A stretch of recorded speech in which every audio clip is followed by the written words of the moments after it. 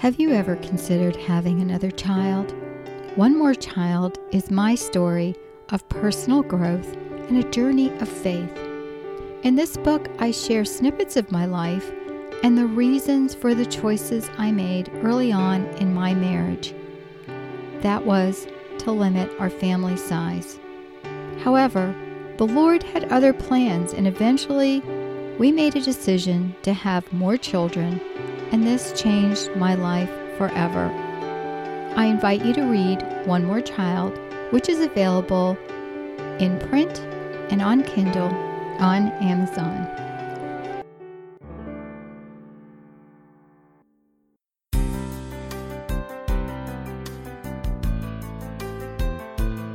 This is a production of the Ultimate Christian Podcast Network.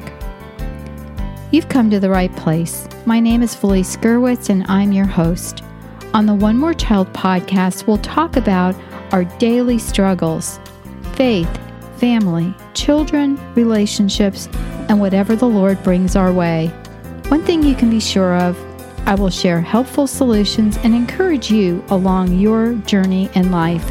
And best of all, I know without a shadow of a doubt that the truth will set you free. This is your personal invitation to join me weekly on the One More Child podcast. Welcome.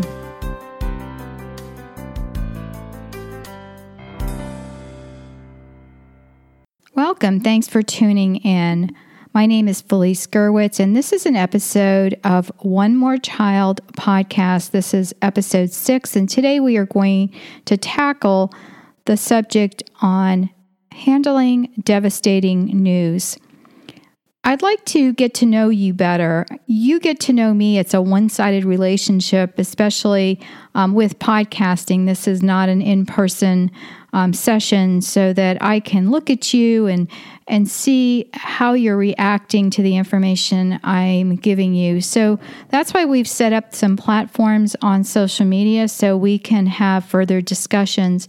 If you're on Facebook, we have a Facebook group specifically for podcasts, for those listening to this podcast.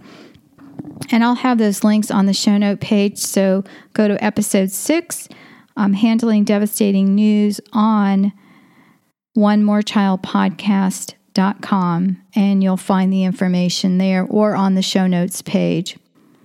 Well, in life, at some point, we must deal with handling devastating news. There's no way around it, right? If you've lived long enough, there's going to be something that happens in your life that you're going to be upset about. And I'll share a moment from my life as well as the lessons I learned. And I hope today that if you are facing something that is very difficult, that today's devastating news will be tomorrow's praise report, because it tends to happen that we're so focused on what is happening in our life that we can't get past it. In my life, I had a boy and a girl. I was in my mid-20s, and very well-meaning people kept telling me that I shouldn't have any more children. Everyone has an opinion, and as you know, people are very willing to share it with you, whether or not they are family members or outside of the family. I remember being at the grocery store one time, and some random lady saying to me, "Oh, you have a boy and a girl. Well, then you're all done, right?" And, I wanted to say something rude back, but I just smiled and didn't answer. But all of these things that people say, whether or not we agree with them, they're like little seeds or, kind of taking a chisel with a block of ice and just chipping away and chipping away. And on top of this, my son was not progressing as well as he should developmentally. I may have shared that I have a background in education with an emphasis in early childhood education as well as special education. And I really worked hard at playing with my kids, playing educational games, doing all kinds of things to help them to grow and to develop. And so I noticed that he was missing some of the traditional milestones. Like, for example, Neil didn't smile until he was about 7 or 8 months. And I kept saying, gosh, he's such a serious baby. And my mother-in-law, agreed and said, yeah, babies normally smile much younger. And I remember one time I was trying to put a basket up on the wall, and we had fairly high ceilings, and I had my husband hang nails up because while we had a big kitchen, I wanted to decorate with these wicker baskets. And for those of you who know me, I have a thing for baskets. I just love them. And I put everything in baskets, whether it's papers or, just random things. I have baskets for everything. So early on in my marriage, nothing new for those of you who know me. And I had had Jeff put nails up on the wall, and I had different size and shape baskets up there. So I would use them for bread or, to serve, chips and things like that. So it was pretty high up, so I needed a step stool, which was in the other room, and I didn't feel like getting it. So baby kneels, on the floor, and, he's sitting there.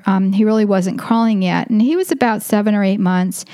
And I threw the basket up, trying to get it up on the nail, and it, proceeded to bounce off the wall and hit me in the head.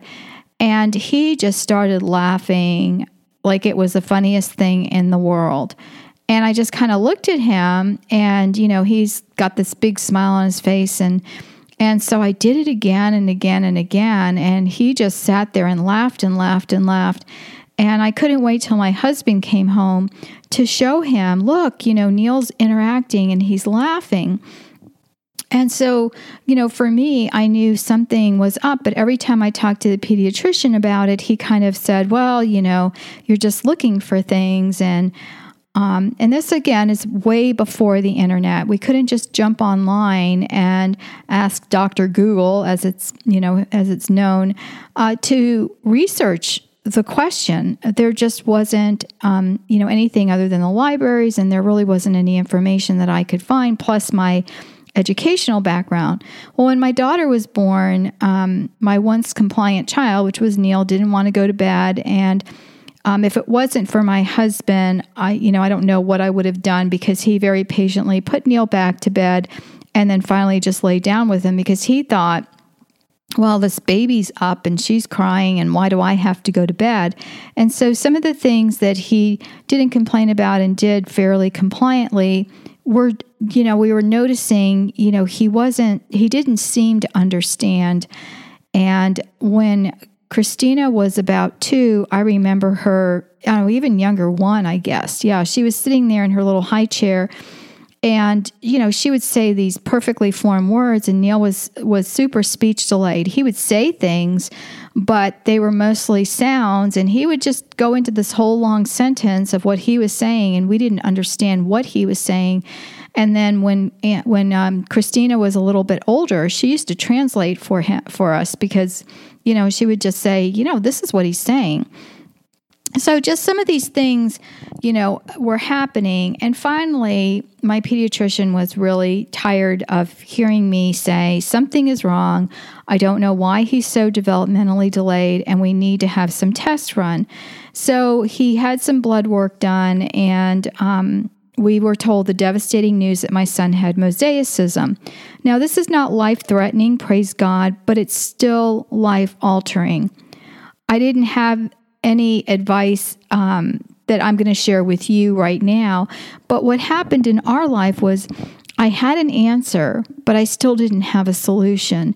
And so I pretty much was frozen in my grief. I don't really know how else to explain it. I did cry, and when we went to see my parents, who they were watching Christina for us when we had gotten the news, I remember my dad saying to me, "What's wrong?" He took one look at my face, and I remember just crumpling in his arms and just sobbing. And, and Jeff walked in, and he had Neil in his arms, and he said, "It's not any big deal. He's just our special child." And he took the news a lot better. Yes, he was devastated, but he took it in a way that was, how he was able to cope. And we're different people, right? we cope differently. And you hear about tragedies that happen in families, and the subsequent tragedy is the marriage breaks apart. And I'm just so thankful that while we were both very young, that we had the maturity to know that neither one of us was at fault. Interestingly, the geneticist who did the test asked us if we wanted to have our blood drawn to see which side of the family it possibly could have come from. And very wisely, I believe we decided not to go into further tests because, as my husband said, it doesn't matter whose, genetic makeup was more, prevalent for this. And I don't even know whether or not, I don't know. I just remembered that actually, but we never decided to go ahead and do that. And, to us, it wasn't important.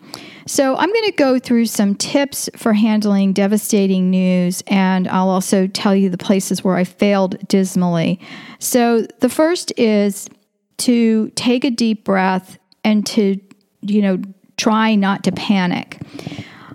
For me, I think I had, basically an anxiety attack, which I didn't have a meltdown, no yelling, whatever, but I took it very stoically. But for me, I just internalized everything.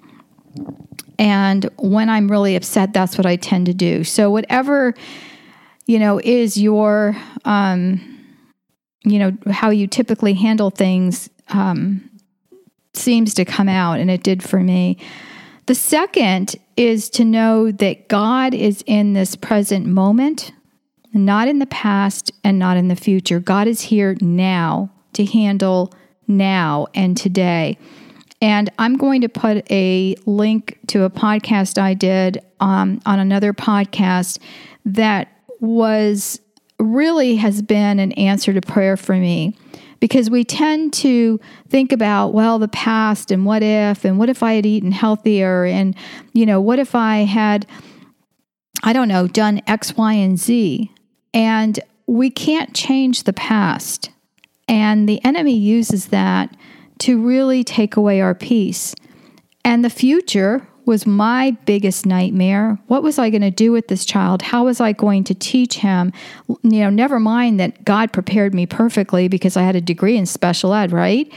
But I didn't know, what I was going to do. And I remember laying in bed at night and just thinking, if I can just get him to 18 and get him out of school so he won't be, in some of the special ed classes and struggling, instead of just dealing with today. The third is take the time to process the information and ask questions. We just took the information and left. And for us, this doctor was in about 2.5 hours away from where we lived. And so it wasn't, yes, I could have picked up the phone and called, but it wasn't anything that we did. And our pediatrician didn't have the answers. This doctor, I did ask him, will he drive? Will he be able to live on his own? Those were the questions I asked. And I don't think I shared with you, mosaicism is a form of Down syndrome. It's in a specific percentage of the child's cells where there's that extra chromosome, not in all the cells. And these cells do not replicate. So by the time Neil was 4 and we had the blood work done, we didn't have as accurate, quote unquote, a reading as we would have if this had been diagnosed at birth, which, again, there were some signs there which the doctor pointed out, and I have no idea if they can catch it earlier. All that really does is give you a diagnosis. Again, in Neil's case, he didn't have any of the heart issues that sometimes come along with Downs. He is very happy, which is one of those gifts, I think, that God gives some people, and Neil definitely has that gift. He also doesn't know a stranger.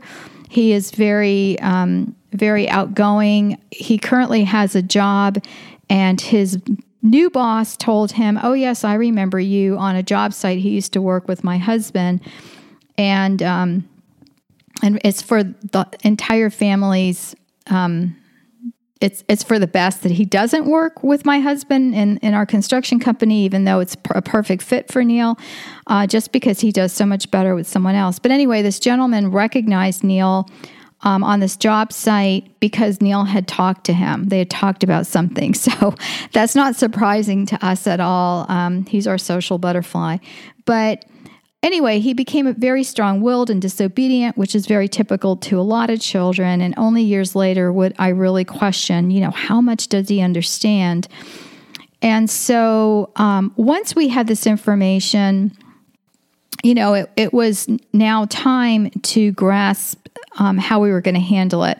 The fourth point I wanted to make is that anxiety may come and tears may come, but allow yourself to grieve. I had to grieve for everything that in my mind I had planned for my son. And truthfully, I don't know why we do that. Why do we burden ourselves as parents with all of these great aspirations for our children? Because all we have to do is think back on all the things our parents wanted us to do. And maybe we did follow in their footsteps and the plan they had for our lives. And maybe we didn't. But we need to allow our children to be their own person and to find their own way. And that is something that I didn't do at the time, and I'm sharing that with you now. And then the fifth is turn to prayer. The name of Jesus is powerful. Some days, all I could say was the name Jesus. I couldn't pray anything else. I didn't have the words. I just had to get through that day. And I remember saying the name over and over again, and I feel that was so powerful in my life and was such a blessing and helped me. And the sixth thing is to surround yourself with loved ones. And again, all of these points are in the show notes on episode 6 on One More Child podcast. Things not to do. Number 1, don't make rash decisions. And I wish I could say I didn't do this, but I did. The second is get good counsel, but double check your options. Again, major fail there. The third is don't make a decision if it's life-changing, another major fail. And the fourth is do not turn to drugs or alcohol. And there I can say I was successful. So these are things that are important and are so helpful. Again, don't make rash decisions, get good counsel, but double check your options. Don't make any major decisions that are life-changing at all. And, don't go to substance abuse. It will get better, I promise you. I didn't have this information, and I wish I had. I went to my regular women's health appointment, and I shared with my OBGYN the devastating news about Neil, and he immediately recommended that my husband get a vasectomy. And I, was surprised that he didn't mention birth control. And I said something to him about it. And he said, no, you've already said that you don't want to be on that drug. And this would be, so much better and safer. So that's when we went and got counsel. And we spoke to a visiting pastor who was doing a retreat at our church because we didn't want to talk to our pastor who had been my husband's pastor when he was young and really good friends of the family.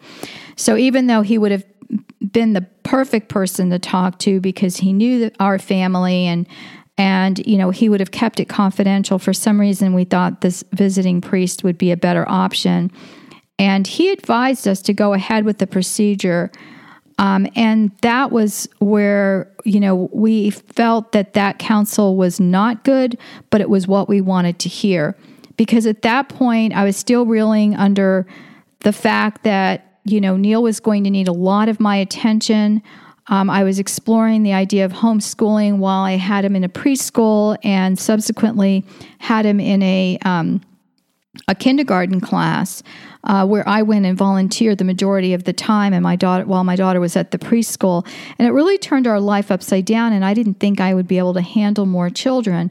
Well, the fact that I'm Catholic and that is against the church's teachings did come to mind, but I felt like what I call a cafeteria Catholic, picking and choosing the teachings that I wanted to accept. And as I shared on the marriage podcast that I did previously, all churches, all Christian churches agreed that birth control and restricting family size, while you can use natural family planning if you have a reason, the health of the parent, or there's a lot, that you can research there.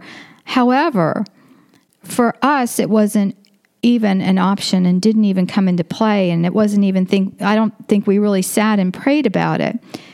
And the praise report I have, and obviously the reason I am podcasting on this topic, is that years later we had the vasectomy reversed, which is the topic of my book, One More Child, as well as the struggle I went through as a Christian and the growth in my faith. And I have to say, if it wasn't for my son Neil, I wouldn't be where I am today in my walk with the Lord.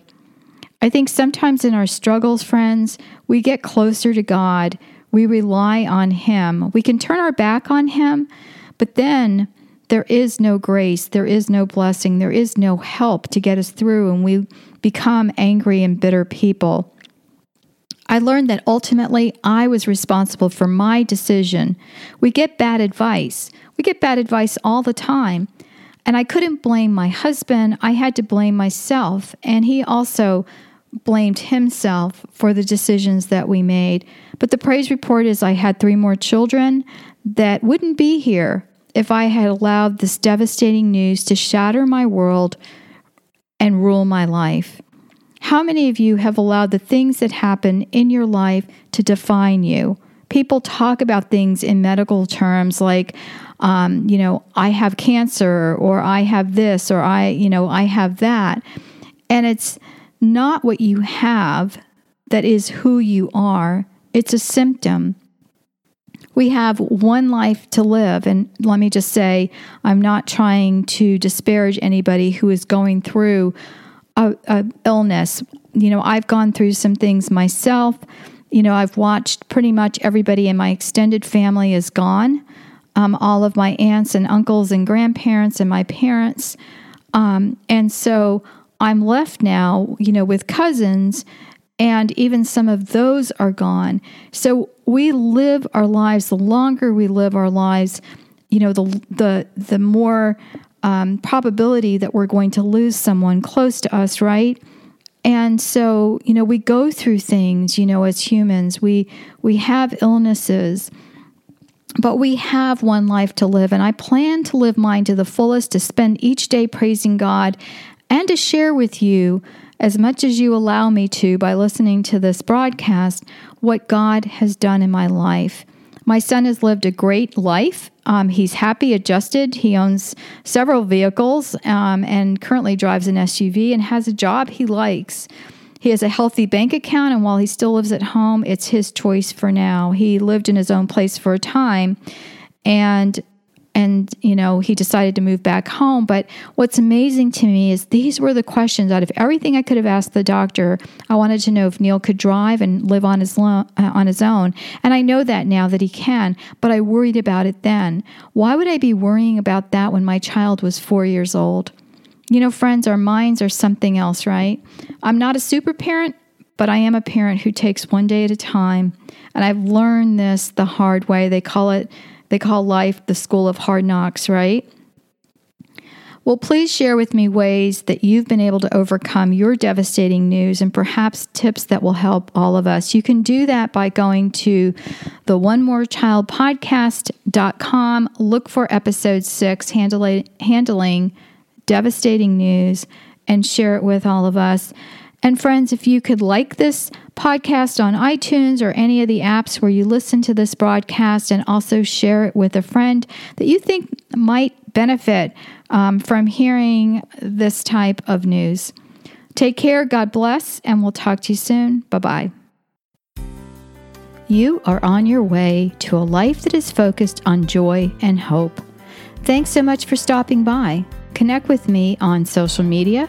Visit the website at onemorechild.com and visit the podcast page for your show notes at onemorechildpodcast.com.